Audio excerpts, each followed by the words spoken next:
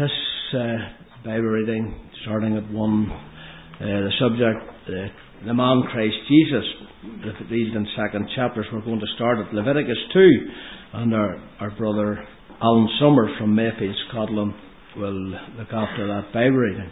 So we trust that the Lord will draw near and give him help, and that we might have a profitable time.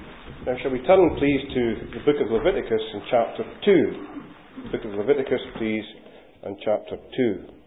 And we'll read the chapter together. And when any will offer a meat offering unto the Lord, his offering shall be of fine flour, and he shall pour oil upon it, and put frankincense thereon. And he shall bring it to Aaron's sons the priests, and he shall take thereout his handful of the flour thereof, and of the oil thereof, with all the frankincense thereof. And the priest shall burn the memorial of it upon the altar, to be an offering made by fire of a sweet savour unto the Lord. And the remnant of the meat offering shall be Aaron's and his sons. It is a thing most holy of the offerings of the Lord made by fire. And if thou bring an oblation of a meat offering baken in the oven, it shall be unleavened cakes of fine flour mingled with oil, or unleavened wafers anointed with oil. And if thy oblation be a meat offering baken in a pan, it shall be of fine flour, unleavened, mingled with oil. Thou shalt part it in pieces, and pour oil thereon. It is a meat offering. And if thy oblation be a meat offering baken in the frying pan, it shall be made of fine flour with oil, and thou shalt bring the meat offering that is made of these things unto the Lord. And when it is presented unto the priest, he shall bring it unto the altar, and the priest shall take from the meat offering a memorial thereof, and shall burn it upon the altar. It is an offering made by fire, of a sweet savour unto the Lord. And that which is left of the meat offering shall be Aaron's and his sons. It is a thing most holy of the offerings of the Lord made by fire. No meat offering which ye shall bring unto the Lord shall be made with leaven, for ye shall burn no leaven, nor any honey, in any offering of the Lord made by fire. As for the oblation of the firstfruits, ye shall offer them unto the Lord, but they shall not be burnt on the altar for a sweet savour. And every oblation of thy meat offering shalt thou season with salt. Neither shalt thou suffer the salt of the covenant of thy God to be lacking from thy meat offering. With all thy offerings thou shalt offer salt.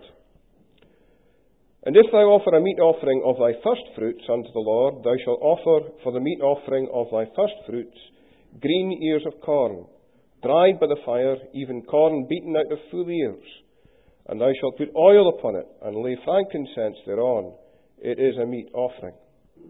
And the priest shall burn the memorial of it, part of the beaten corn thereof, and part of the oil thereof, with all the frankincense thereof. It is an offering made by fire unto the Lord. Now that's all that we read from God's good word. Now one of the startling things that you find when you begin to give yourself to the task of the study of Scriptures is that it does seem to me, respectfully, that there are a lot of men that write about the Bible that have not divine life in them. I know that's maybe a startling statement, but I've read quite a few books just in preparation for these meetings, and they managed to make their way through Leviticus 2, and what startles me about it all is this, is that in not one page, not one line, not one syllable do they see Christ. And I think if they can't see Christ in the meat offering, then there's a fundamental problem, probably with their salvation, and if not with their salvation, certainly with their theology. Now, that is not to say, however, that the only thing that we ought to see in the meat offering is Christ. What I want to do, just really by way of introduction, and I know it will not really be the theme of these readings, is to give you some keys that you can use to unlock these chapters. I have found them a great blessing. I owe a great debt to the brethren at Gorgie, who about maybe 15 years ago, I think it is now, surprised me one evening with a telephone call and said, would you come and give us a week on the Levitical offerings? Now, up until that point in time, I must confess I had never really given myself to the study of the offerings, but having accepted the invitation, I made it my business to get down to a study of them. And I have to say that it was one of the best things that ever happened to me. I think they are enriching, the Levitical offerings. They enlarge your appreciation of Christ. They are, I think, the key to the New Testament in great measure. I simply do not think that you can really understand the theology of the prison epistles or the Corinthian epistles without a solid grasp of principally the burnt offering and the sin and trespass offering. So, I do commend this chapter and the section of Leviticus that it belongs to you. There are lots of young men and young sisters here, and I would like to encourage you to listen to the Bible reading today, listen to the comments, take away what you learn, and give yourself to the study of the offerings. It is a great encouragement to worship. It is, I think, the key to unlocking a lot of the New Testament, and I am absolutely certain that your soul will be enriched if you give yourself to it. Now, just a word or two of general introduction, just to provide you with some of the keys that I mentioned. The first thing to say about these offerings is the most basic thing of all, and that is this, that they were principally a thank offering by an Israelite who had been blessed under his covenant with God, and he came to give God thanks and express his appreciation by this offering. Now, my brother David correctly pointed out in the ministry yesterday that the Israelites and the nation of Israel were an agricultural people. And their life really revolved around the agricultural cycle of the harvests. And I think once you get locked into your mind when the barley harvest is, and when the wheat harvest is, and when a little later on in the year the grapes are gathered in along with the oil, the olive oil, you can see how the offerings synchronize with these people who lived off the land with their cattle, with their lambs, with their goats, with their turtle doves, with the wheat harvest and the barley harvest. And all these things were the blessings that God had committed into their hand for their own material good and their spiritual blessing. And when you read this chapter, the first thing probably that you should have in mind, the word really here, meat offering, is primarily the idea of a gift. The worshipper coming with his gift to God. And I think at its most basic level, what he was doing was saying, look, I have been blessed. And here's a little token of my appreciation in the memorial of what you have given me. And I want to hand it back to you. Then on a second level, and I think this is missed all the time in ministry on the offerings, is the practical side. I'm a great lover of practical theology. And the offerings are a great source of practical teaching. Because in the offerings, what you discover are the standards God expects of me. And as you read down through this chapter, you will find, for example, in the symbolism associated with the leaven, that God does not desire evil and wickedness to be found in the hearts of his people. You discover in the salt, for example, that what he desires from his people is those whose speech can be relied upon. There is something savoury about it. You discover in the absence of the honey that he does not want people with honeyed lips and honeyed tongues to approach his altar. He seeks what is true. He seeks what is genuine. He seeks what is edifying. And you could go along those lines quite profitably.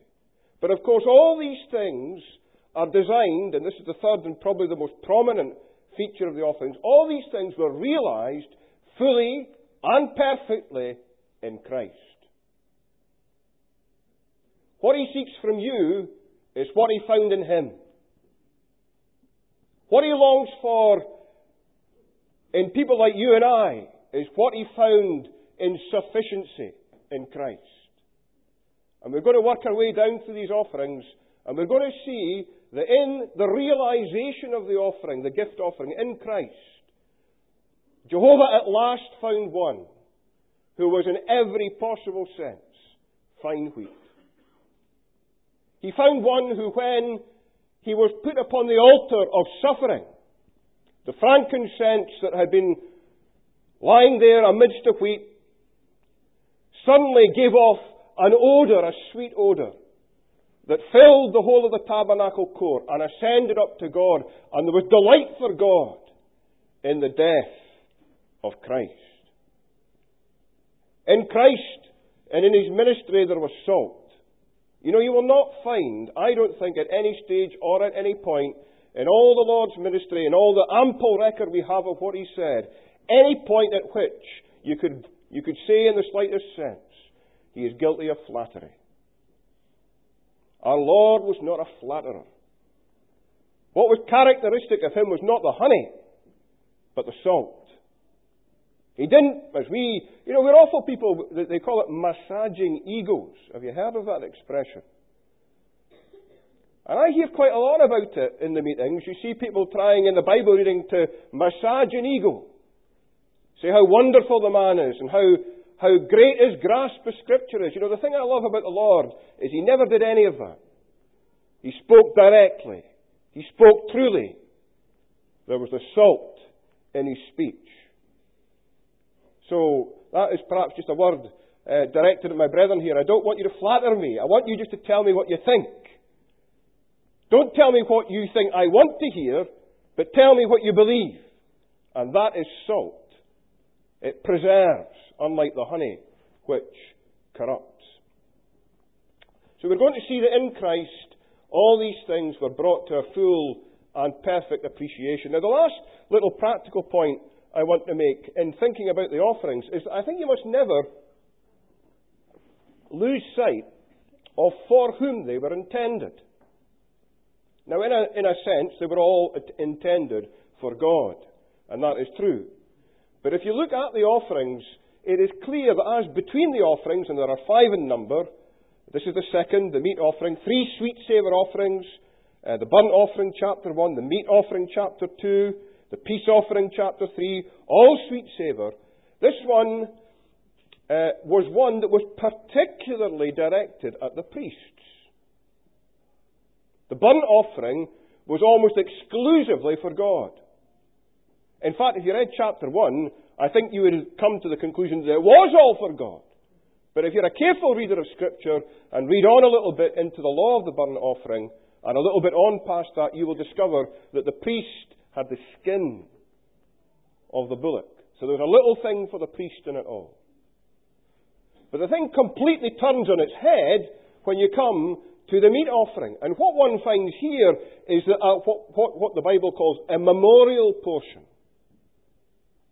That which brought to remembrance. And we'll think, no doubt, in the Bible reading of who was doing the remembering. Was it God being reminded, or was it the man that brought the memorial being reminded? Probably both. And he brought that little handful and he placed it on the altar. And the rest was for the priest. Now, interestingly enough, this is just a little point I want to make. I want to get out on the table now because it may become an issue later on. I don't think that you can really understand these 5 offerings, and this one in particular, without appreciating that this is the offering for the ordinary man. It's of a soul, of a man.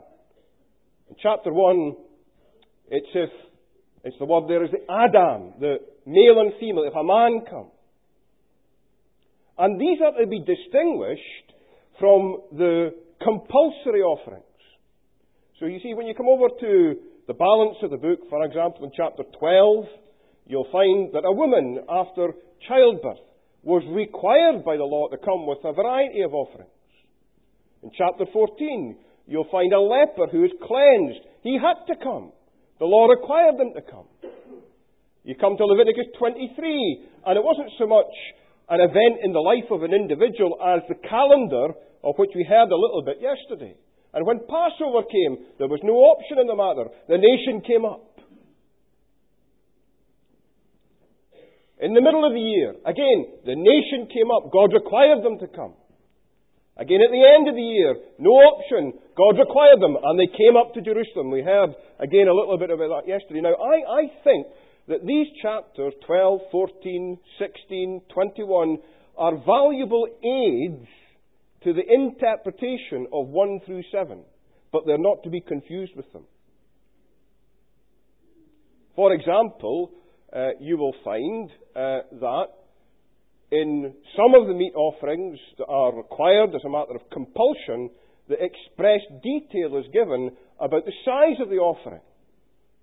How many ephahs of flour, how many hins of oil, and so on. The drink offering is required. But that detail is entirely lacking from Leviticus 2. You're not told about any of these things. And I judge that the simple reason for that is this, and you can come back at me and tell me I'm wrong, use a bit of salt in your speech and tell me that I've misunderstood things.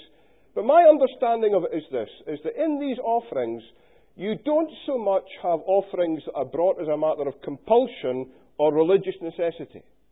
What you have here in these chapters are individuals who come of their own free will to give to God. And nowhere in chapter 2 is there any prescription as to how large or how small that meat offering must be. Now here is the point. I've taken a little bit of time to get round to it. The balance of the offering, leaving aside the memorial, it went to the priests. It was the food of the priest. And aren't we glad about that? Christ is still the food of a priestly man.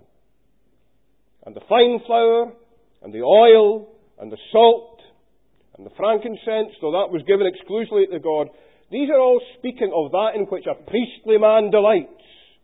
What he yearns over, what he longs over, what he desires in his life. And they are found in the meat offering. And that was all given to the priest.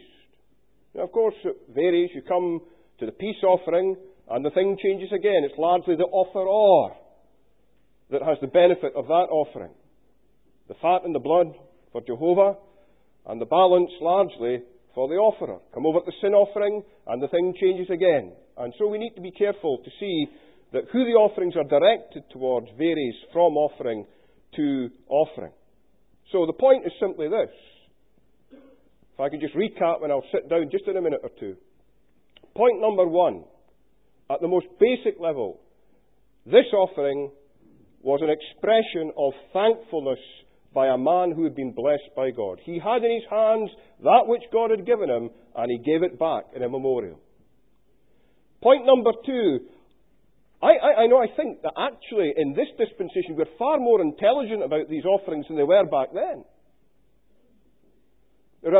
I don't know for sure, but it seems to me there's a very limited amount of data available to the offerer then to interpret the purpose of what he was doing. But not so you and I. We have a far deeper understanding of these offerings because we have that of which they spoke. We have Christ. And we can understand them in the light of the Gospels and in the light of the epistles. But back then I don't think they had that, but I think they did at least discern this. They discerned what God's standards for them were. Third point, they spoke of Christ. Last point, the meat offering was there to support the priesthood. And with those four keys, I think, in your pocket, if you go home this evening, whatever is said in the Bible reading today, you can unlock some of the beauties and the glories of this lovely chapter. Now, just say this, that I see threes everywhere in this chapter. It divides into three. There is the offering that begins at verse number 1 and moves down to verse number 3, which is effectively a loose offering. The ingredients of the offerings probably bought in a basket. They certainly did that in Exodus 29, brought in a basket to the gate of the tabernacle. In the second section, it's not so much the ingredients that make up the offering. These are baked offerings in cake or wafer form. And in my estimation, that first phase speaks primarily about the life of Christ from his childhood through to the commencement of his public ministry. In my judgment, and it is just simply that, the second phase, running from verse 4 down to verse 10, where we're introduced to an oven, and pierced cakes, and wafers are broken. So what we're learning there is that there were 3.5 years of our Lord's ministry where he was subject to intense persecution.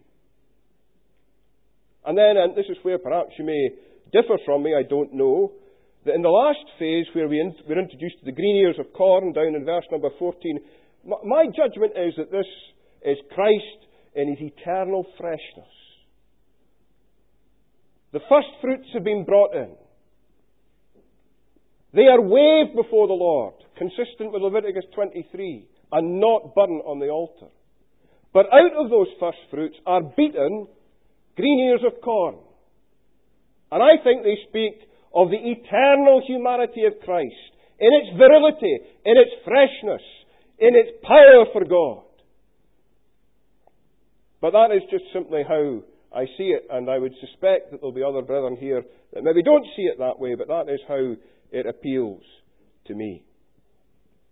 At any rate, with those introductory remarks, we can get now down to a study of this chapter, and I look forward to hearing the comments of the brethren. Just perhaps say a brief word just to get the discussion going. I oftentimes think that in a way Leviticus is like the Acts of the Apostles, in this respect only that you could read straight on from the book of Exodus and on into the book of Leviticus in the same way that you can read from the Gospel of Luke straight into the Acts of the Apostles. It opens up with these words, "And the Lord called." And it seems to me that that is just a continuation of what you have at the end of Exodus, where the tabernacle is reared. A year has gone by since they have exited Egypt. The tabernacle is ready to function. And so at the start of Leviticus chapter 1, leading on into chapter 2, 3, 4, 5, 6 and 7, what you have here is God giving instructions to His people as to how they should approach Him. The tabernacle is built, everything is in place, but how are the people to come? And in these chapters He explains to them that there are offerings that will be associated with their approach. That's why you have the approach offering, the idea of being admitted into God's presence. And these chapters, and the meat offering is the second of the 5 offerings here, that were there to enable the people of God to make their approach to God in this wonderful new structure called the tabernacle, the rite of which had never been seen before and probably will never be seen again. Now, if you have any comments just to open up the subject of the offerings, I'll be delighted to hear from you now. So these offerings, Brother Alan, you don't see them so much, I'm speaking from our aspect, telling a sinner how to be saved. It's a person who is already in covenant relationship with God. We don't start at Leviticus 1. We don't start at Leviticus 5. We start at Exodus 12. Amen. So we're already in covenant relationship with God. Not a sinner looking for forgiveness, it's a worshipper expressing his gratitude. I could wholeheartedly... I remember teaching that once, David, in a hall that I will not name, and there were about 10 heads shaking vigorously in disagreement in the audience. But I haven't changed my mind. I don't think that Leviticus 1, 2, 3, 4, 5, etc. have got anything to do with what brings a man in to covenant relationship with God. They're a means of maintaining communion. So as 1 John is really the epistle that we look to here. These are men, bear in mind this, that some of the heaviest indictments in Scripture, in Amos 5 and Isaiah 1, are against those that brought offerings but did so in unbelief. And he said, I hate them. I cannot away with them. And he banishes them from his courts. So what we have to understand is there was no inherent virtue in the offering. It didn't do anything for the man. The man's faith is what justified him. But these offerings enabled him to maintain communion with his God. Could you give us a comment on the order of the offerings, please? Yeah. Well, they are in what they call a moral order, or a spiritual order is maybe the better way of putting it. It begins with the burnt offering, which is the offering that is preeminently for the glory of God. We then move in this offering to one that's preeminently for the priest. And then lastly, we move to an offering that is preeminently for the offerer. And then we come to the sin and trespass offerings, which are those that are designed specifically to deal with our transgressions of the law. Now, this is the point I want to make. That is the proper order. When you come to the implementation of these offerings in the balance of the book of Leviticus, the order changes. And you have the sin offering first, the trespass offering, and then the burnt offering. And that's for one solid, simple, clear reason. That before a man can ever worship and approach God's presence acceptably, his sin needs to be put away. Brother Sam. Would you connect the meal offering or the flame flower in any way with what the Lord said in John's Gospel, chapter 12? Except a corn of wheat fall into the ground and die, it abideth alone. And if it die, it bringeth forth much fruit. Or do we disassociate what we have in these offerings from that aspect of the death of Christ and see it coming in another way in relation to the life of Christ and his public ministry prior to his going out to Calvary?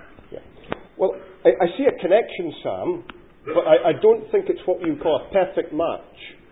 The corn of wheat that dies is principally an idea of the death of that corn of wheat with a view to life being produced.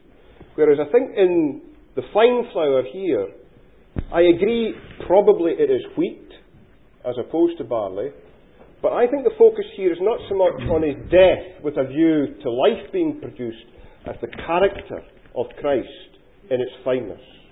I thought that these in their origin would maybe connect better with the incarnation. Mm-hmm. And the Lord is seen there as coming, being found in fashion as a man. Mm-hmm. Different entirely from what we have in John 12.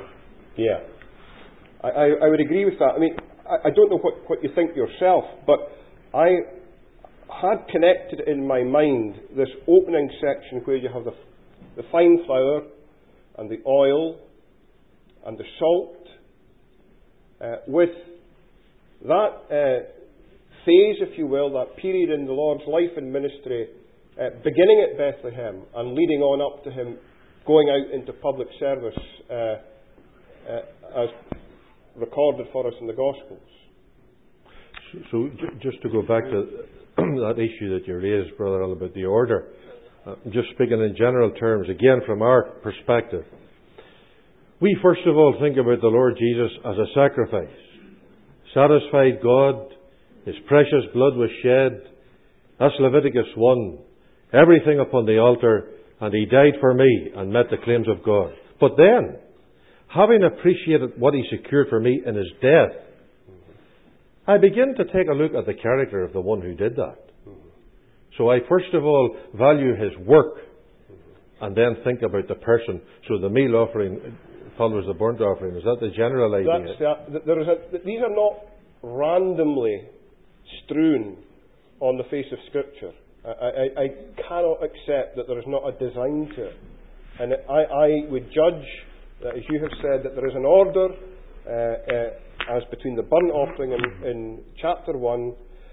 I just say something I believe with all my heart. There are people that would say to you that the idea of sin is lacking in the burnt offering, and it's all the divine side, and there is no thought of sin. I can't understand that. Cannot understand it. Because in chapter 1, it says, in verse number 4, it shall make atonement for him. Now, what is atonement to do with in Scripture if it is not to do with sin? So I do not see Leviticus 1 as being so exclusively connected with the divine side as to excise from it any thought of sin. I think we need to grasp that the greatest thing that ever happened for the glory of God, I think, was that his Son dealt with it for his honour on Calvary. It'd be true to say, Alan, wouldn't it, though, that no record in Scripture of a burnt offering being offered without a meal offering. We do have in chapter 4 an unusual offering in terms of the trespass offering, which was meal only.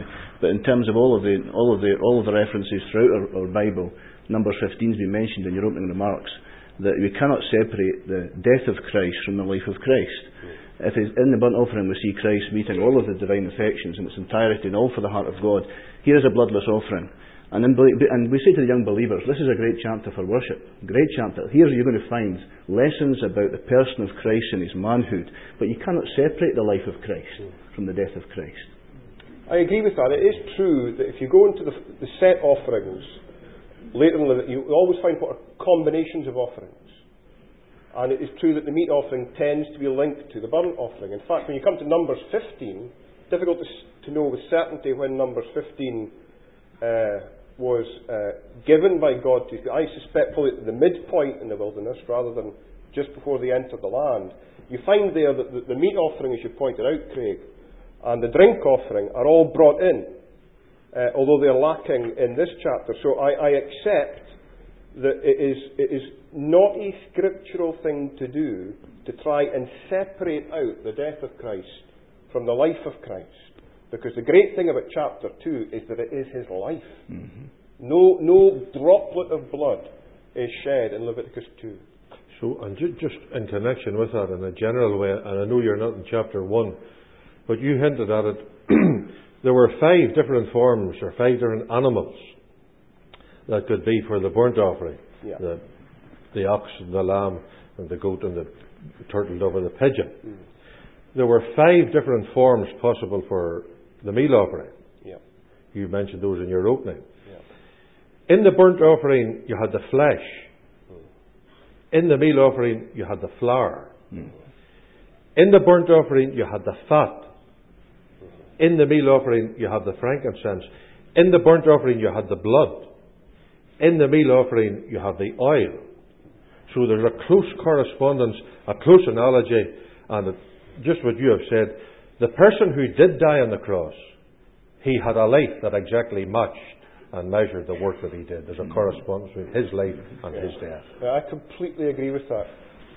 Cannot understand, brethren, that think that it's possible to be occupied wholly in worship for God and yet not be appreciative of the fact that he put away sin. The two sit together. You cannot separate the two out from.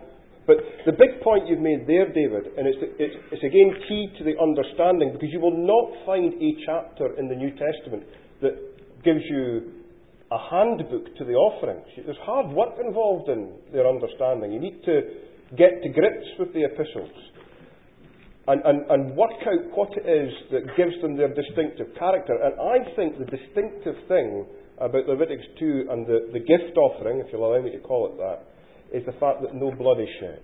And we learn from later on in Leviticus that it's the blood that makes atonement for the soul. Brother Alan, the burnt offering here is presented in Leviticus 1. We don't partake of anything. You've said the priest got the skin, but we don't eat of it.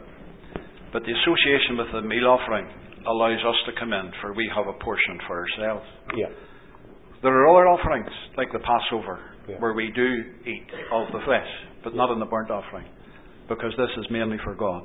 Yeah. And I do think that the atonement that you've mentioned in chapter 1 of verse 4, it's atonement with a view to acceptance, not an atonement with a view to forgiveness. Amen. So it's us accepted in the beloved. Yeah. But we find it very difficult to feast on Leviticus 1 because of the depth of understanding. Mm-hmm. But we can't feed on Leviticus 2. Yeah. That's excellent, Brian, because the atonement, as you've put it, is from the divine side. What did he get from the death of Christ? Mm-hmm. When you come over to Leviticus 4, 5 and on into a bit in 6, when you're dealing with the sin and the trespass offering, same language used again, atonement, but clearly it shall be forgiven him. It has in view the offerer's forgiveness. So I appreciate that comment very much. Now perhaps, since I do have an obligation to move things along a little bit, could we get some comments, just if we can deal with the opening 3 verses as a section, on what teaching that we might find in the fine flour? Because if you ask me what in this chapter warms my heart, it's the fine flour. And there are a lot of beautiful teaching in it now. I'm sure you have some help to give me in that connection. So, just for a second before you go to that, brother, and you alluded to it in your opening, this expression, and just I'd want to hear maybe if you care to elaborate, when any man, or verse 1, when any, you notice in the margin you said soul. Yeah. When a soul. What's the significance again, just to remind me? You did say it, but just to catch it.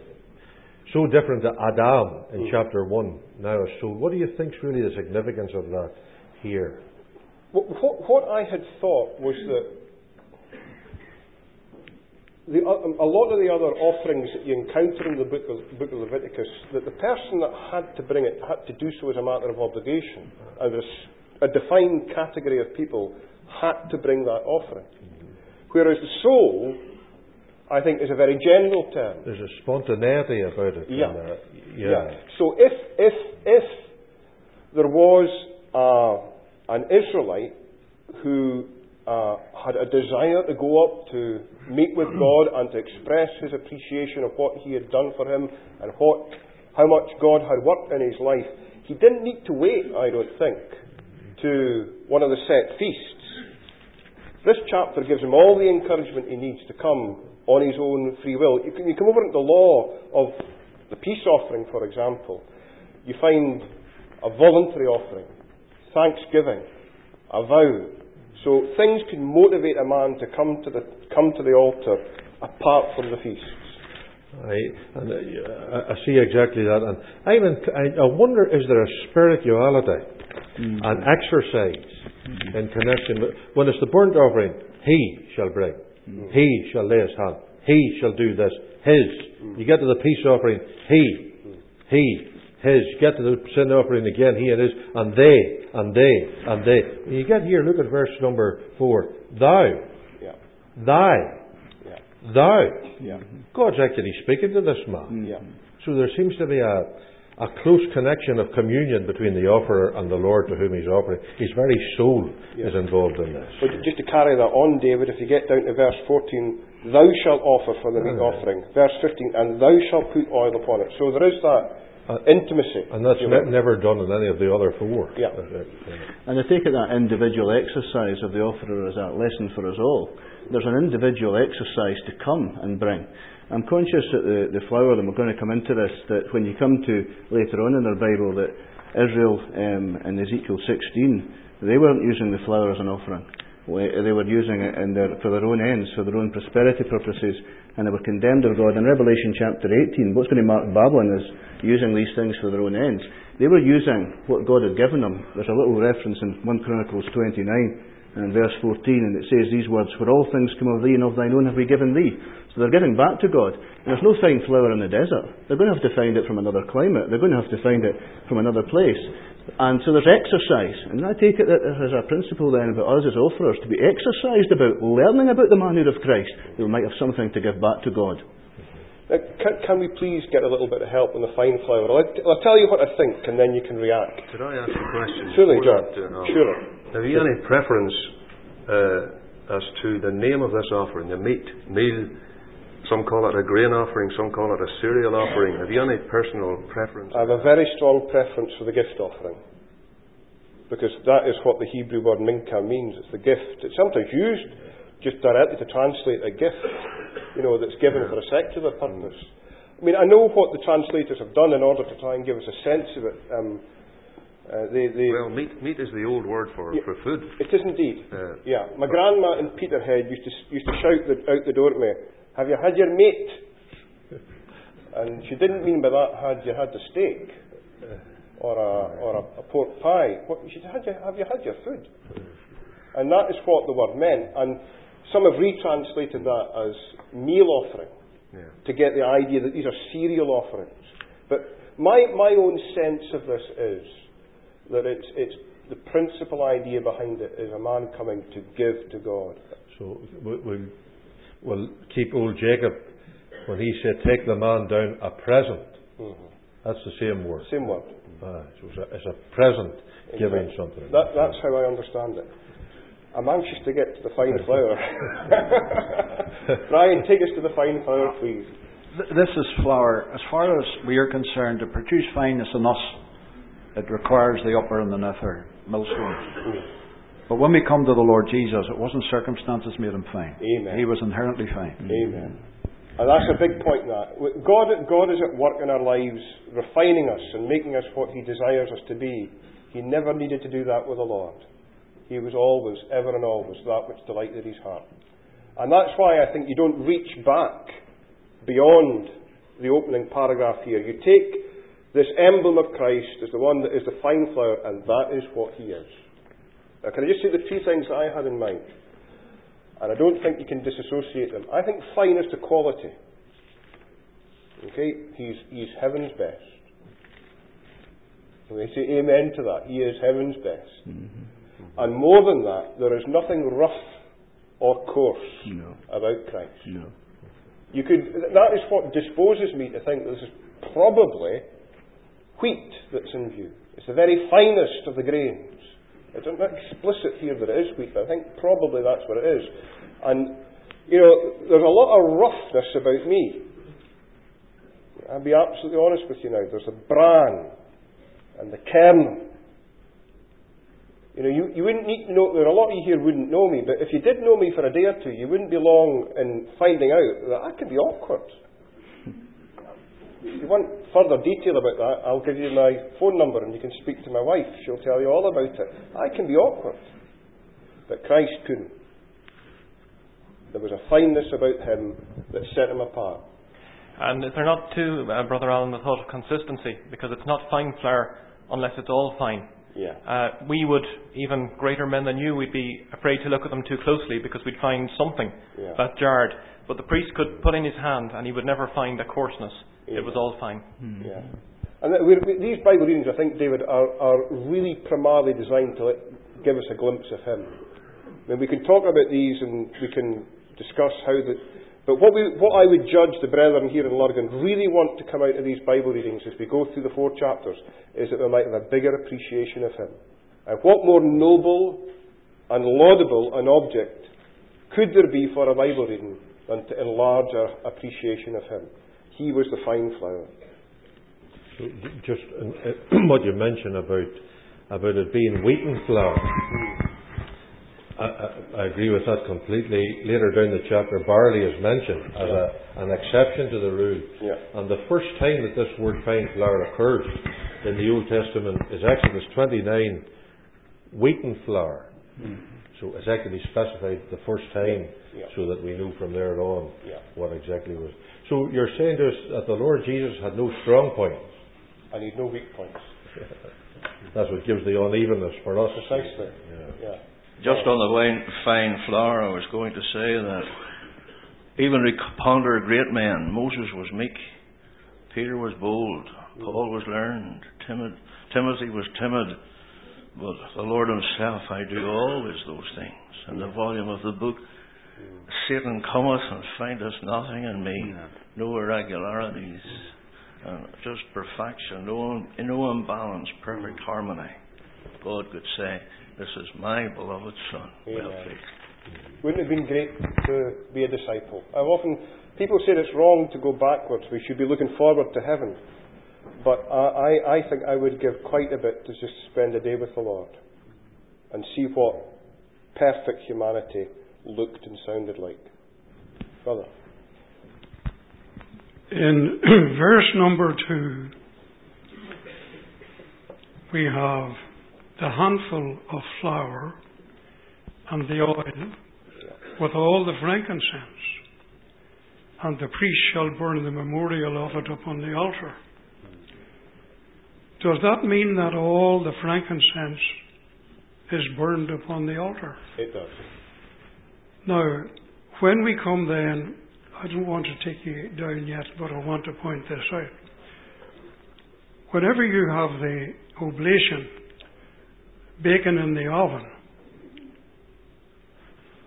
you have the fine flour and you have the oil, and whenever you come to the meal offering in the pan, the fine flour and the oil, and the meal offering in the frying pan, it shall be made of fine flour with oil.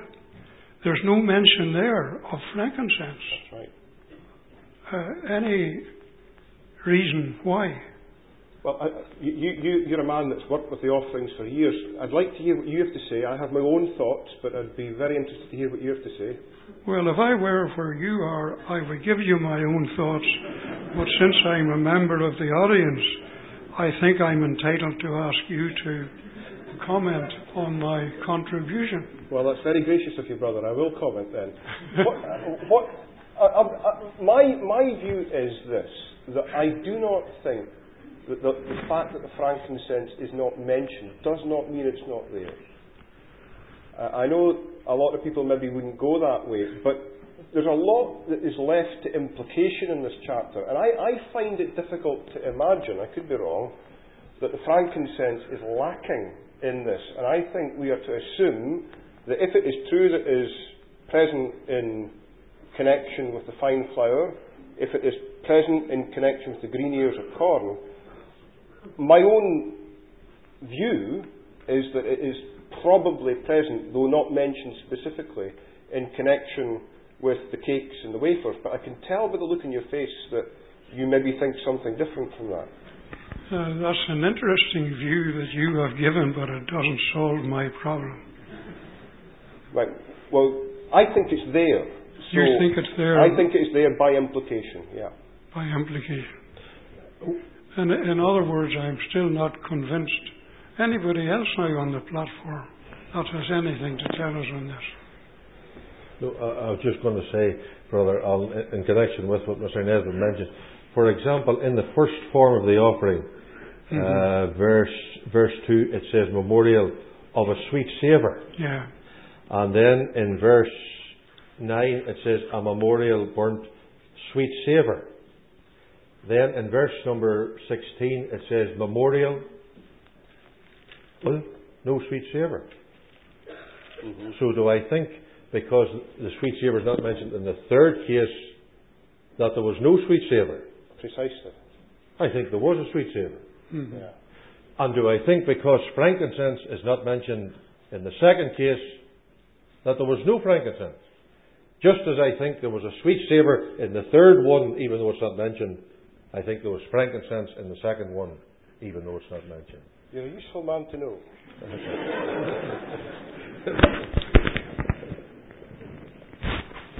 Now then, the oil. We've not said anything about the oil. I just want to ask another question about the fine flour. Yeah. It's consistent. Yeah. Could you tell me practically what that means? The Lord Jesus was gentle sometimes. He seemed to be harsh at other times. How is that consistent? In other words, what was he consistent to? And therefore, how can we be consistent? Yeah, that's another great question, because you see, we sing, don't we, in our hymn, gentle Jesus, meek and mild. Now, that's all right, but there were times when the Lord was angry, and justifiably angry at what he saw. Now, we mustn't confuse the softness of the flour with weakness. The consistency of Christ was that he ever and always did those things that pleased the Father. He never deviated from that track. In whatever circumstance he was in, no matter what pressure he was under, he always did that which delighted his Father's heart. And to that extent, I think, he was consistent. Oil. Can we have a word about oil? Brother. Yeah. Alan, in John's Gospel, just to work out what you've been saying there practically, in chapter 6, he said, I'm the bread that comes down from heaven. Yeah. Links in with the fine flour, no lumps, yeah. Never coarse. But the Pharisees strove among themselves. And yet in John chapter 8, he is so solid, and he tells them really forcefully that you shall die in your sins, and where I am you cannot come. So we see the consistency of the fine flour, and yet we see the salt of his nature worked out practically in John's Gospel. Yeah, that's good. You see, sometimes we make the mistake of assuming that the best men in the meetings are the men that never say anything to you that upsets you. Now that's not right. Sometimes the best men in the meetings are the ones that do annoy you. Because they're being faithful to you. They're trying to help you. Faithful are the wounds of a friend. I've been in the meetings in fellowship now for an excess of 30 years. And I can remember occasions when people spoke very straight. And they upset me. But looking back, I'm glad that they did. And that is faithfulness. That's the idea of consistency. They're not going to... If they think God's honour is at stake, they'll tell you. And that is a fine quality to have in any man. Now, can we please have a word about the oil? Because we need to bring the Spirit in here. William. Just before you leave the fine flour, it's worth observing that I don't think we'll leave it, but maybe just move on to the oil, that in Genesis chapter 18, one of the first occurrences, I believe, of fine flour, when Abram hastened onto the tent unto Sarah and said, "Make ready quickly 3 measures of fine flour, knead it and make cakes upon the earth. Isn't it wonderful that it was to the woman who was kneading the fine flour for the Lord in the tent, who heard those words, "Is there anything too hard for the Lord?" May the Lord help our sisters with that. Yeah, Christ is for us all. And we sometimes get the idea, and we minister by the brethren to the brethren, with the male species in view. Whereas the Christ is for all of us. And the enjoyment of these things is for brethren and sisters alike. Now, Mr. Nesbitt. Is it too soon to bring you to the oven and to the pan and to the frying pan? Now, I take it that pan to be somewhat more like what we call the griddle. Indeed it is. Okay. Yeah. Is it too soon to bring you... No, I'd be grateful if you did that, because we can speak about the oil in connection with the wafer and the cake. So please, carry on. No, but I'm waiting on you to comment on what's the distinction between the oven and the pan and the frying pan. Okay, well... If I were there, I would tell you what I think, but I'm expecting you to tell me what you think. Well, can we hold it for a couple of minutes, Alan, or maybe you want to go ahead, or... Well, you just come in with your comment and then I'll move on. So that we've thought about the fineness of the Lord Jesus. Would I be right in suggesting that the oil would speak about his freshness? There was an energy, and the frankincense would speak about his fragrance. So all of those are involved, and the salt, as down the chapter, speak about his faithfulness. If you want, you've already mentioned that in your opening. What I was wondering just here, is there any significance, do you think, that each of these 3 ingredients that you've been speaking about in the composition of it, flour, frankincense and oil, the flour, the table of showbread, the frankincense, the altar of incense, the oil, the lamps, so that the 3 ingredients of the meal offering represented the major features of the sanctuary. Is there any significance in that, do you think?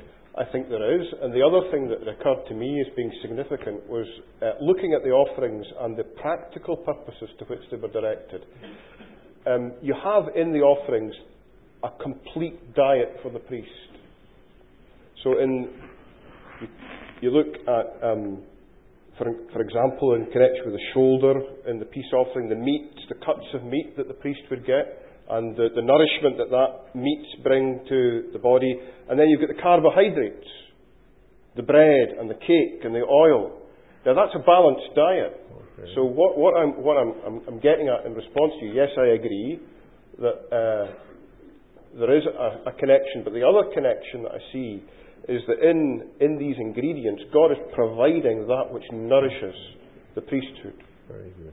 But what I was thinking was that all that God saw in the sanctuary that delighted him, I'm talking about the heavenly sanctuary, he saw all of that fully reproduced in a man here below, sanctuary standards in one life and one life. That's good. Brother Alan, there are 3 words in relation to this oil. Verses 4 and 5, it's mingled. Verse 4, again, anointed.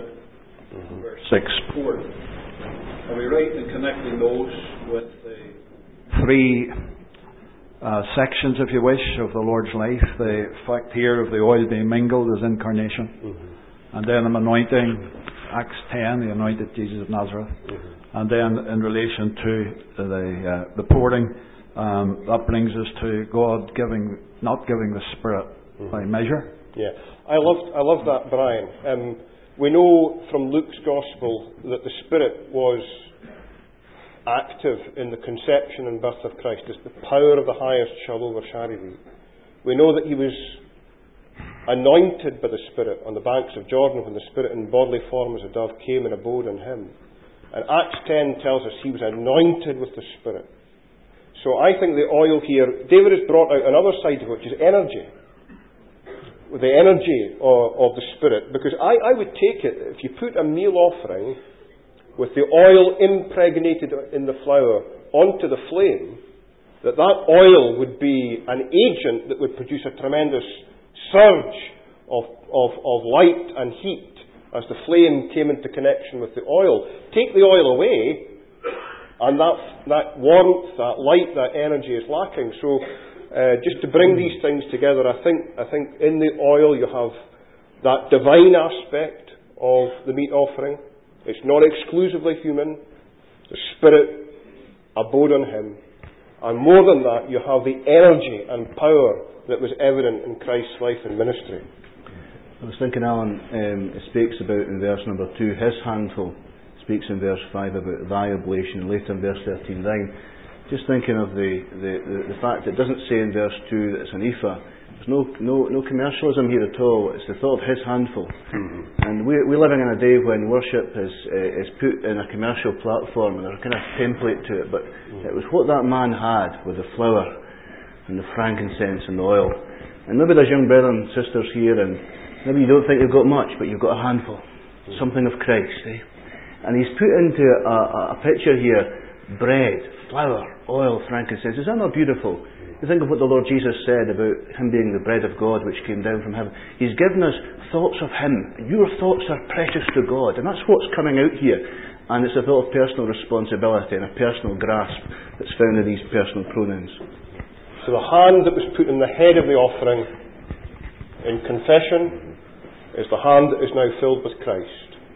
And just an extension to our brother Craig's point, the handful, our own appreciation, but there would always be enough to fill the hand, and there would be that left behind. We'll never exhaust them. Amen. Amen. Now, I'll just say what I think about the oven and Sorry, David. That's an important subject. Can I ask you, are we all 100% satisfied that his handful is the handful taken by the offerer? I thought it was the priest.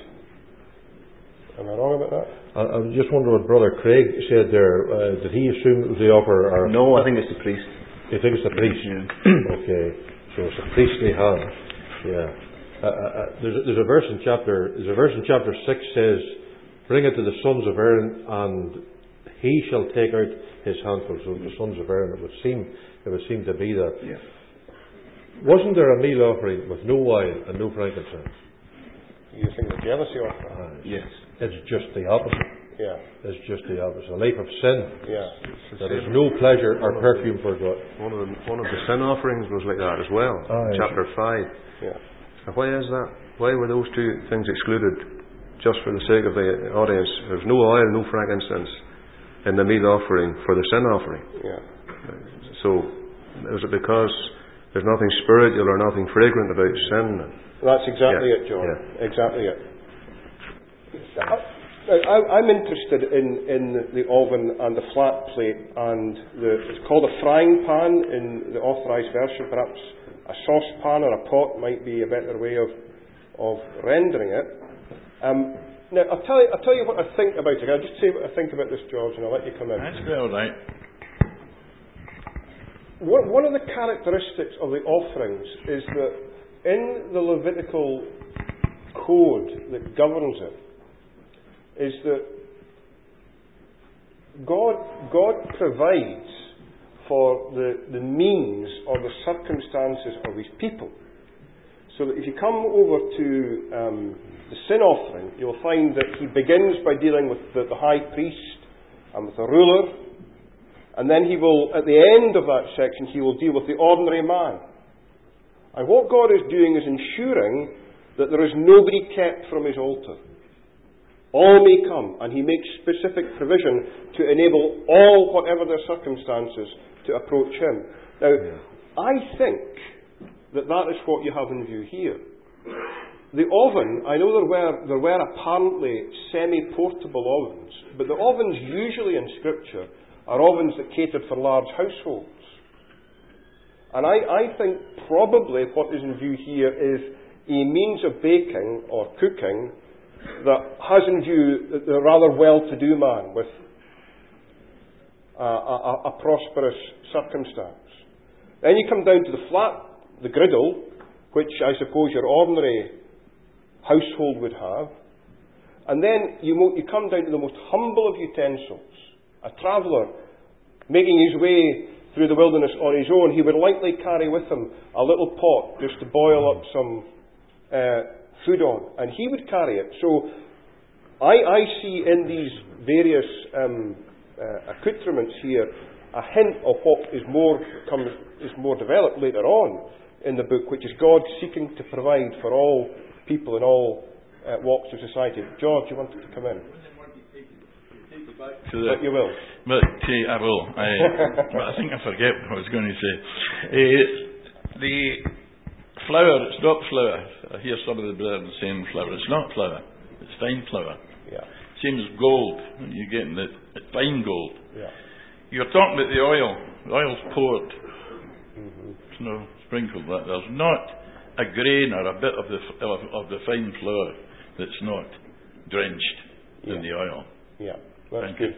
So the oil, speaking of the Spirit, so wholly saturated the offering as to be indistinguishable from it. So you're taking on the practical side of things, brother, on the griddle and so on, more or less to be the same as the bullock and the lamb and the turtle dove. Yeah. God making provision for it. Yeah. Well, now in the typical sense, then, how do we move from the uncooked flour and so on in the earlier part to these baked? What does that indicate to the person of the Lord Jesus? Well, the way I'd seen it, David, was this: that in this little section, what you have in mind are the experiences to which the flour and the oil was subjected in the course of his ministry. The oven would have been, I would judge, the most intense heat, when temperatures would soar to very high levels. Then you have the flat plate or the griddle, where again there would be direct heat applied, not ambient heat, but direct heat applied. And that again is linking you with I judge the experiences of Christ through which he passed. And similarly, when you come down to the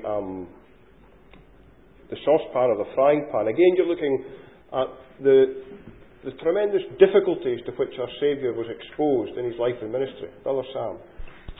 Through the New Testament, we can appreciate the beauties of Christ, the perfections. On the other hand, those of Moses' time, what could they see by way of Christ in this, or is that something to be revealed in a later time? That is a very interesting question. I mean, what we do know is this, is that in the prophets, for example Isaiah 53, the Spirit of God is giving his ancient people Israel insight into what the suffering servant would endure, and for example pouring out his soul as a trespass offering for sin. And I think there are indications in the Old Testament that in these offerings there are anticipations of Christ and the suffering for sin on the cross. But I think that we have a huge advantage over them because we have the substance and we're able to interpret them in the light of that. So in the Old Testament it was given at different times and then different, different parts. Indeed. And looking forward to the new, but they wouldn't have had the same appreciation as we have. Yeah, I think we have a greater light, Brother Sam, than ever they had. Exactly. I think so. Thank you. So, just the question that Mr. Nesbitt was asking earlier, this oven and griddle, oven baked and griddle toasted and pan fried meal offering. This is what the meal became, would you say, Brother Alan, when human hands touched it. In the first section of verses 1 to 3, it's just flour and frankincense, just in its intrinsic purity. That's what the Lord Jesus is in Himself. But now we're thinking of what people made this flour. They could make it in an oven, round cake, or they could boil it, they could bake it. So am I right in thinking that what we were considering a few minutes ago is what the Saviour is in His own character? Now we're getting illustrated for us what He became as He made contact with men. I would completely agree with that, David. Would you see that being in its most explicit form in the years of His public ministry? Yeah, sure. I mean, it's not just that He was exposed to tremendous temperatures or heat, if you like, but the cakes are pierced cakes. And that word pierce is used in the Old Testament scriptures in connection with wounds that are inflicted by the spear or the arrow. And not only so, the wafers are broken.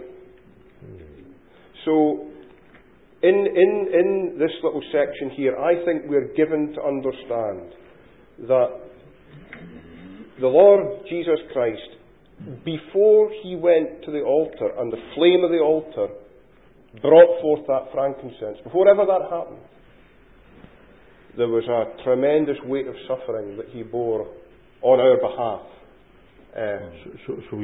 Sorry, Brother Brandt, you have two fires here.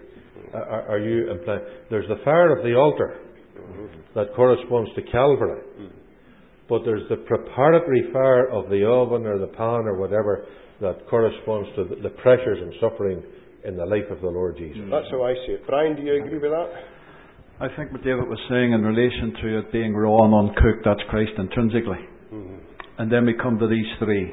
We have the oven, we have the griddle, and we have the frying pan. Taking it that the death of Christ is only in the meal offering by implication, then we can't take the oven to Calvary. I take it the oven is the life of the Lord Jesus seen only by God. That's His first 30 years. Then we come to His public life. That is the griddle. He's opened for everyone to view. Then there is a frying pan, which is really a griddle with a little lip around it. But only some can see that. I take that to Gethsemane. So it is now all related to the life of Christ. Yeah, that's lovely. There are a number of very precious things. I do agree with you completely that the fire of the oven is not to be confused with the fire of the altar. Two different things. George. I thought, I'll need to change my mind when I hear Brian and you. I thought the oven, nobody else saw what went on in the oven. So God would see that, and we're talking about the priest taking his handful. I thought God was taking his handful in the 3 hours of darkness in the oven. Alan, there's just one more thing. The taste changes in each one of these cooking methods. So there's something for the priest to enjoy as well. And maybe we could just pull things together from what our brethren have been teaching us and what we've savoured of Christ, that maybe the priest's appreciation at different times would be just varied as well. Yeah, if anybody knows me, they will know that Alan Summers and kitchens do not belong in the one sentence. But what I've discovered is that oil was the Old Testament equivalent of maybe butter. You know, we want to cook a thing, and have you been to restaurants and they don't put butter in your food? You feel like handing your money back at the end of the day. Any food worth the name of it, as you all know, is cooked in butter. It gives it flavour and a texture that it wouldn't otherwise have. Now, the oil, I think, is the Old Testament answer to the butters that we use in cooking today. It gave Brother Elton, it gave a flavour and a quality. Sometimes it's poured on, sometimes it's mingled, a whole variety of cooking techniques, David. of which I know absolutely nothing. Have you had your cholesterol taken? I think we should move to the next verse. I think we should, David. I was going to turn that question round. Just in connection with what our brother Brian has said there, I take the uncooked to be the Lord Jesus, if you want to, for the want of a better term, at Bethlehem. Mm-hmm. Just the Holy Spirit come upon thee, that holy thing that shall be born. Impeccable holy humanity arrived on planet Earth. That's verses 1 to 3. Then I took the oven to be the secreted hidden years.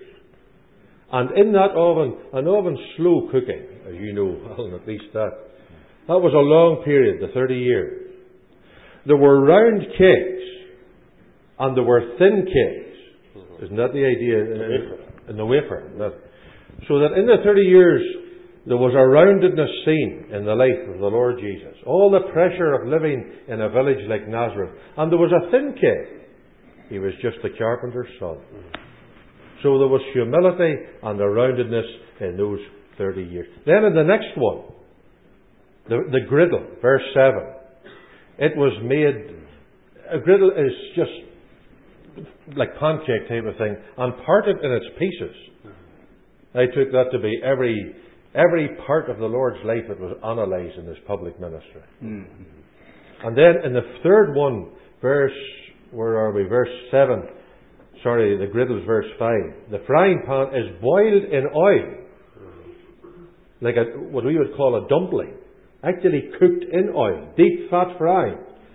That's the Lord Jesus in the pressure of Gethsemane at the Mount of Olives, the place of the olives. So you might just smile at that, but that's how I see it. A perfect development right through from birth, silent years, into his public ministry, right to Gethsemane. And I'll not tell you what I think the rest is until we get there. We'll get to that in a minute. I know I enjoy, you see, the great thing about the offerings is that I think everybody can appreciate it in their own individual way. The way maybe it appeals to me is not exactly the way it appeals to the next, but it doesn't mean I'm wrong and you're right, or you're right and I'm wrong. There is Christ's in it all, and we should seek to get the benefit of it.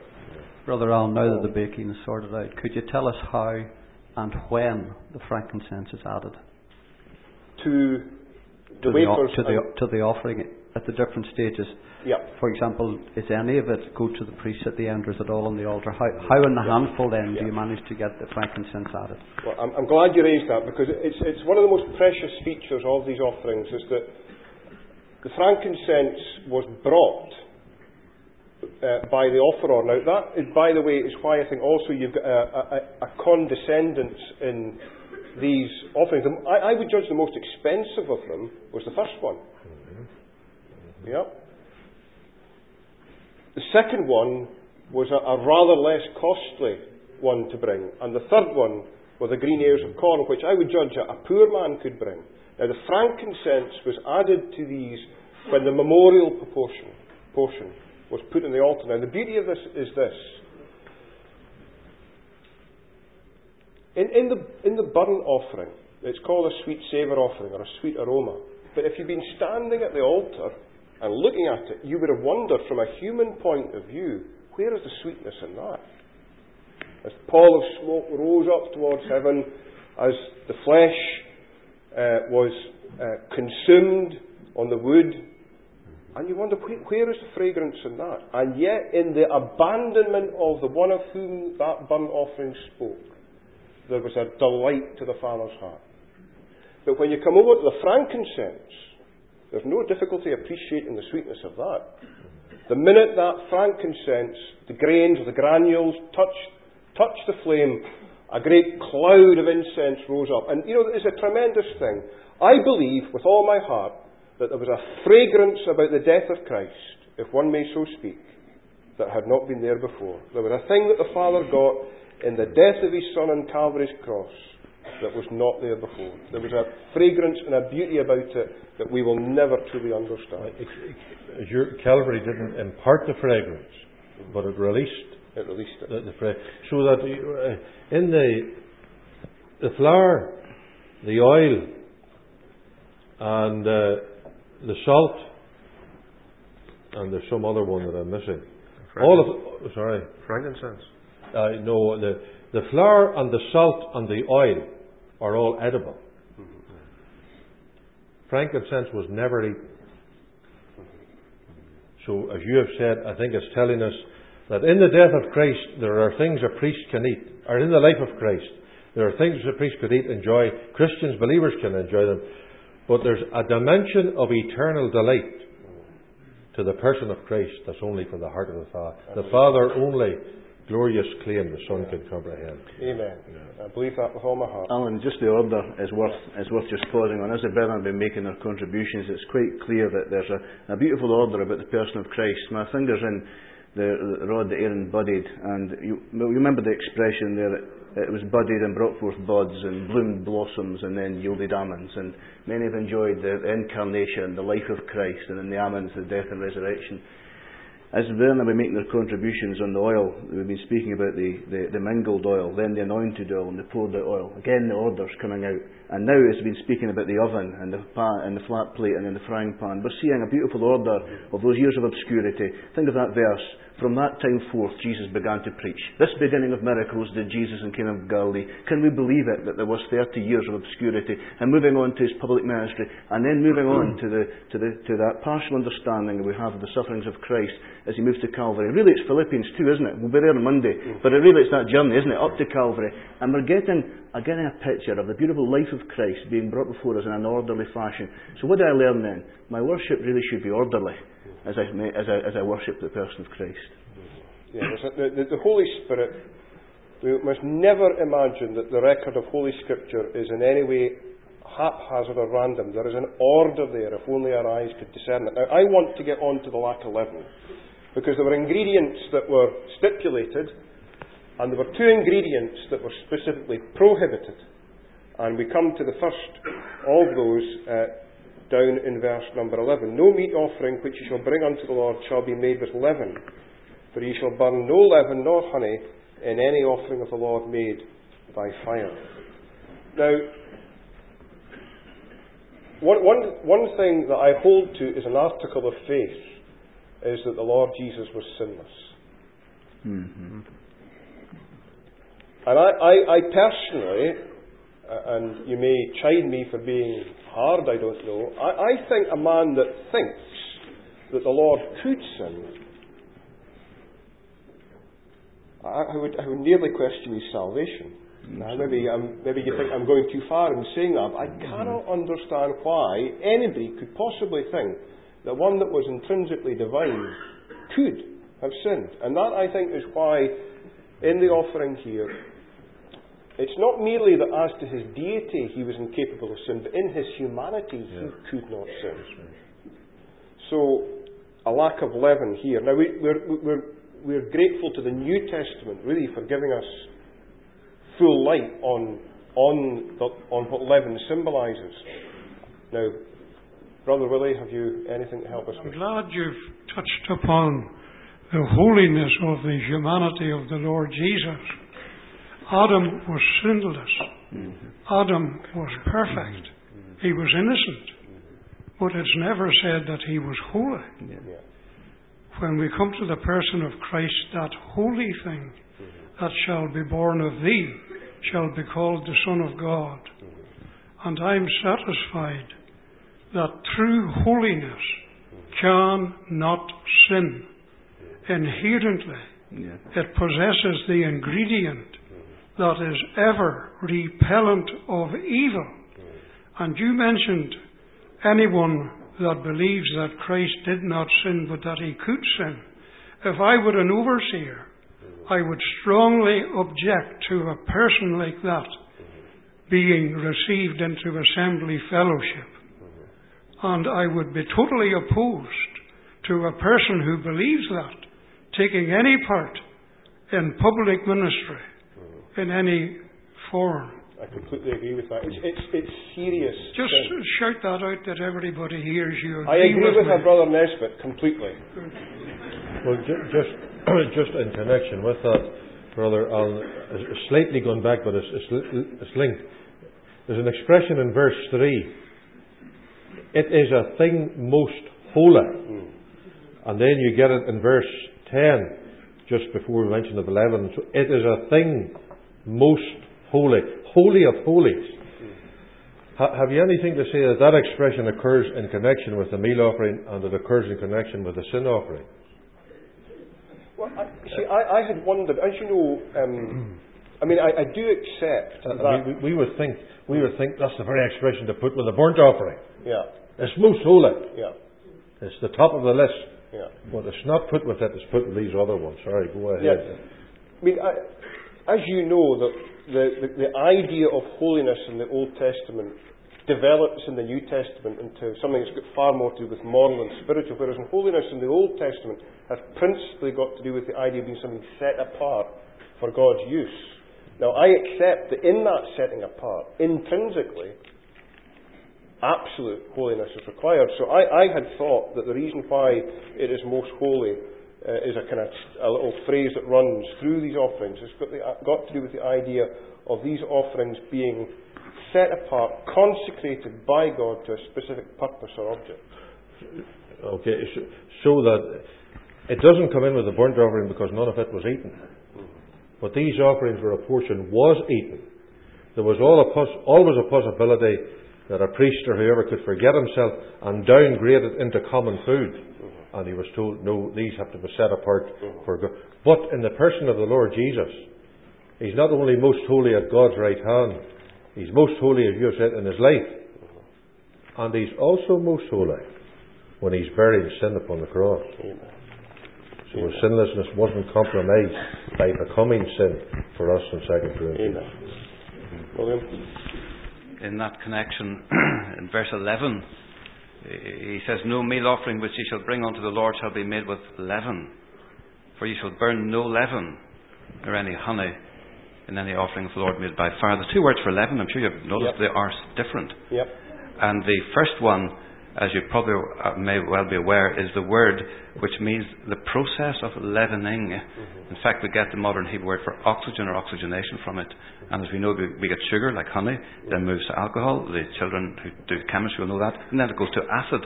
So overall process of fermentation, or the process of, in biblical doctrinal sense, of corruption. Now, isn't it interesting that the first word here is the process of oxidation or leavening, the process of corruption. But the next word, and this is what is to be missing, for ye shall burn no leaven, that's the word for yeast. Same word in English, but they are different in the Hebrew. So one is the process, which speaks of the process of sin, but the second word, leaven, speaks of the potential of sin. Yeah. And it would appear here that this verse very clearly shows that in every sacrifice made by fire, which I believe exclusively speaks of the sacrifice of our Lord Jesus, that there's neither potential nor process of sin. He could not sin, and He did not sin. Amen.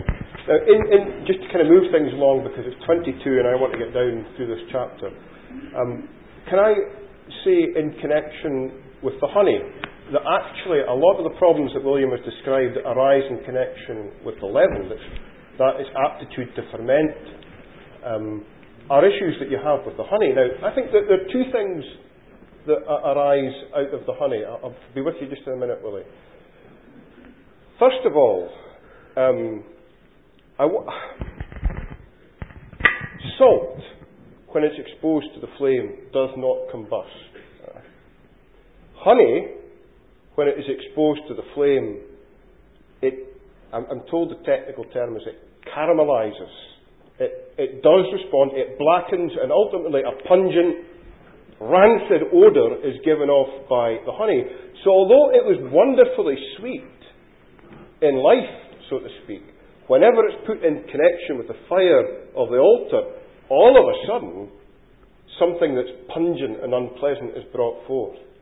Now, you see, I think there's a lot of practical teaching in that. You know, you and I, we may be the model of sweet reasonableness in our lives. But whenever the temperature's turned up and we're exposed to a bit of difficulty or suffering, all of a sudden another aspect to our nature is brought forth. And we think qualities that you would never have thought possible existed in a man, in the right circumstances, all of a sudden are brought forth. And that was why there was no honey about the Lord. There are plenty of ordinary people, Alan, who have a natural sweetness. I mean, in the world, apart from Christians. But the test is when you bring the gospel to them, they just completely change to a different person.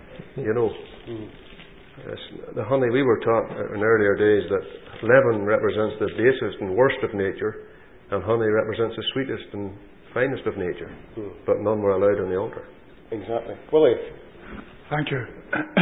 Just a few general comments. We've been reminded God never expects His people to bring anything to Him that's not available to them. This was an agricultural nation. All these things were available to them. But unlike us, they had to work with the ingredients before they presented what was acceptable to God. They had to make it fine flour. They had to put it together. God has given to us, and when we're reminded of this, many of us would hang our heads in shame. God has given us a perfect Christ. We don't have to work on it. We don't have to do anything of it. But as we've been reminded forcibly just now, and I would add my amen to these comments that have been made, we must have a proper scriptural appreciation of the beauty, the perfection, absolute perfection of Christ before our offering would ever be accepted before God. Amen. Thank you, Willie. Just something. Sorry. Go ahead, Mark. Sorry, go ahead. I was going to say on the honey. Honey is very tasty, and we could add that to our worship, which would be appealing to the flesh, but it wasn't acceptable to God. And we could add that to our worship, which would sweeten it as far as men's tongues are concerned, but it would be of no value to God. Amen. There's far too much honey about us, brethren. We're far too bothered about massaging our egos and not offending. You know, just a little bit of plain speaking goes a long way. That's why the salt is so important in these offerings. If things are ignored and glossed over that need to be brought out into the open and dealt with. And I think this offering gives us ample encouragement to do that. No, I was just going to say, in the normal baking of bread, to make it palatable and very tasty, they added honey and leaven. Leaven flavoured it, and of course honey too. This offering didn't need that. Instead of the honey, something better. There was frankincense. And instead of the leaven, there was something pure, that was salt. So here's something beyond the normal, exceptional. You don't find this every day. And all speaking about the distinctiveness of the Saviour. I noticed this morning, David, when I was trying to get prepared for these readings, that white, the colour white, runs down through it. You've got the whiteness of the flour, labona, which is the frankincense, is white in colour, and the salt, white again. Very good. So the idea of purity runs right down. I was thinking, Alan, that there is another development here, isn't there, with the things that are absent in verse 11 and the things that have to be added in verse 13. Many saints can appreciate what's absent in the life of Christ. We enjoy it, don't we? In Him is no sin, who did no sin, who knew no sin. He said, the prince of this world cometh and shall find nothing in me. We rejoice in what's absent. But remember, his enemies too could understand that. This man hath done nothing amiss. There was understanding even by the world of the things that were absent in the life of Christ. But there's a development here. As believers, we can think of what's added in, and we can come to the salt. And so there's nothing turgid or infected in the life of Christ. He's absolutely holy. He's incapable of sinning. But we can also enjoy that holiness and righteousness and love. And indeed, we must come to the salt soon of the things that are added in to the life of Christ. Yeah, well, let's do that. Let's think about the salt right now. This is verse number 13. In every oblation of thy meat offering shalt thou season with salt. Neither shalt thou suffer the salt of the covenant of thy God to be lacking from the meat offering. With all thine offerings thou shalt offer salt. The salt of the covenant of thy God. Now, what you find in Scripture is salt is regularly linked with covenants. That is to say, mutually binding promises or agreements arrived at not only between human parties, but between God Himself and man. Now, the reason why salt was associated with covenant keeping was that it was a substance that preserved and kept. When other substances like the honey and others corroded, eroded, and corrupted over time, the salt remained. And so what we have, you see, is when God brings salt into a thing, What he's saying is, you can rely on it. Yeah. A covenant of salt. God will keep his promises. So you've got the idea of the absolute probity of Christ. And alongside of that, the idea that Christ in his life and ministry was a preserving influence in people. Isn't it interesting how when, after the Lord physically was taken from them, after he led them those 3.5 years, the disciples fled into the night. That which had kept them had for a short time gone. And Christ is that which keeps and preserves his people. Alan, could I ask a general question? In the early verses of the chapter, verse 1 to 3, we had the inherent excellencies of Christ. And then you led us on to the experiences of Christ. Yeah. Where are you leading us to in this latter part of the chapter? In connection with the green ears of corn? First fruits and so on. Yeah. Well, I'll just tell you what I think about it, and then you can shoot me down. I don't mind. I'm shot down all the time, so it makes no difference to me. First fruits, I link with the resurrection of Christ. I think that is why it says in verse number 12, as for the oblation of the first fruits, you shall offer them unto the Lord, but they shall not be burned on the altar for a sweet savour. There is no idea of Christ having to go back to the altar. He is risen. So it doesn't go near the altar. The first fruits linked with Christ in his resurrection. But, now this is where I maybe differ from some of the dear brethren here, I think, myself, that the first fruits that are mentioned in verse 12 are not any old first fruits, because first fruits of honey and grapes and olives could all be offered. I think the first fruits in the four walls of this chapter is the first fruits of the wheat or the barley harvest. That is the first fruits that's in view. So that, when you come to verse number 14, and if thou offer a meat offering of thy first fruits, in my judgment the same thing is in view, thou shalt offer for thy meat offering of thy first fruits green ears of corn, dried by the fire, corn beaten out of full ears. So I think what you have here are the ears, the green ears, in the first fruits. That fits, because the green ears, Abib, will belong to the first fruits. That's where they come from. The first fruits don't go to the altar, but the green ears of corn, I link that with Christ in the virility and the freshness and the power of his resurrection and the humanity associated with that. That goes on the altar with the frankincense and the salt. Now that is how I understand it, but maybe others would differ. William? I agree with you totally on that, Alan. Oh, do you? And in Psalm 110 we read, from the womb of the dawn thou hast the dew of thy youth. The person of the Lord Jesus Christ emerging forth, as it were, from the womb of death. He used that metaphor also in John's Gospel, chapter 16. He stands forth in all the splendours of holiness with the dew of his youth. This is the person of the Lord Jesus Christ in his resurrection glory. And the earlier section, I take it, is his life lived. And the pleasure that brought to God. This is his life taken again, resurrection, and the infinite pleasure that brings to God as well. This same Jesus. Yeah. So you need a wee bit of a disagreement here. I knew it was coming. No, I don't see it that way, but that's all right. That's maybe a problem with my eyesight, not with. The first fruits, just so to be clear, before I get into this, verse 12, Brother Alan, what do you take as for the oblation of first fruits? Yeah. Now, I'll tell you what I think of that. I think sure. it maybe is different from yours, but you can enlighten me. No leaven, verse 11, no honey. Don't put them in the meal offering. But, if you want to bring leaven and honey for first fruits, they're acceptable. Ye shall offer them as first fruits, so they're acceptable. Now, that's one word in Hebrew way. Now we're on to a different word in verse 14. A meat offering of first fruits. The first fruits, this is very closely linked with the word for firstborn. It's not so much the head or the beginning of a sequence as verse 12. It's the firstborn. Green ears of corn, fresh and green, and even though they're not fully yellowed, surprisingly they're full ears. Corn beaten out of full ears. Now, I take this to refer to the judgment hall. Right.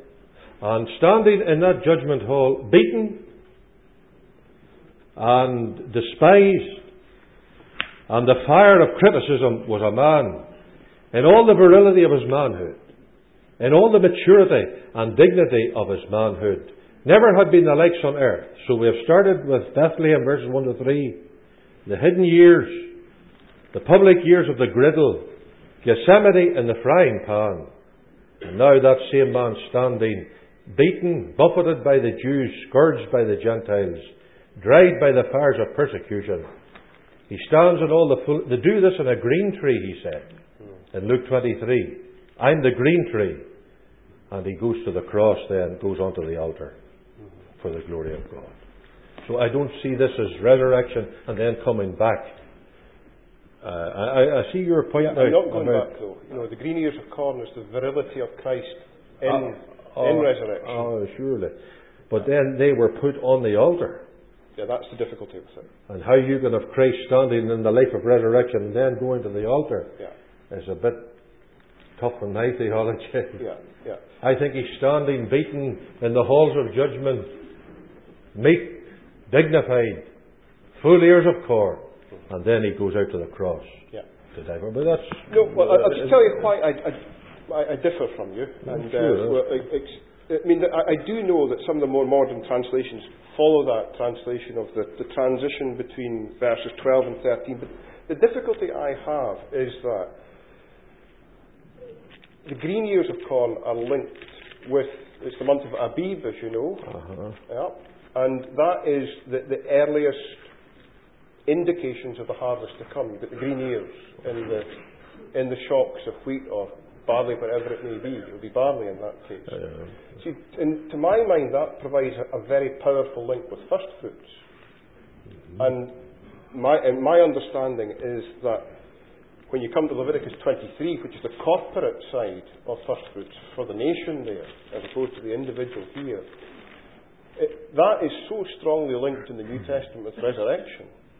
You see, that is what makes me go off in that direction. But your strong point is that what is the fire of the altar doing there? The chronological order falls apart a little bit. All right, but the canonical link makes it the first fruits. So I see the force in what you're saying, but my mind sort of takes me off in a slightly different direction. That's great. Brother Alan, the only quantity that we have in this chapter is the handful, and our brother Craig has brought us to that. Could you tie in for us now Numbers chapter 15? I know in your opening you mentioned about quantities. Is Numbers 15 for only when they went into the land, or is it implied in this chapter? Well, I don't think it's implied in this chapter. There's way too much in Numbers 15 to bear the burden of implication. I mean, it's a significant step forward in how the offerings are to be understood. I found it quite difficult to date Numbers 15. I did work quite hard at it and was unable to be certain in my mind as to when the provisions of Numbers 15 were given, but it seemed to me probable that it was some point midway through the wilderness experience that Numbers 15 was given. But my Bible reading is in Leviticus 2, so and that's where I rest. It's the truth taught in this chapter that I'm primarily interested in.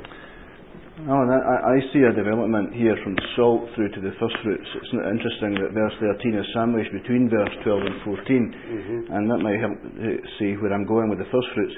You see, in the salt, you've mentioned the idea of preservative, and you've mentioned the idea of the taste and the seasoning, which is obviously taught in the New Testament in Colossians and also by the Lord in Mark 10. But there's another little verse in Mark 10, and it says these words concerning salt, that every sacrifice shall be salted with salt, for everyone shall be salted with fire.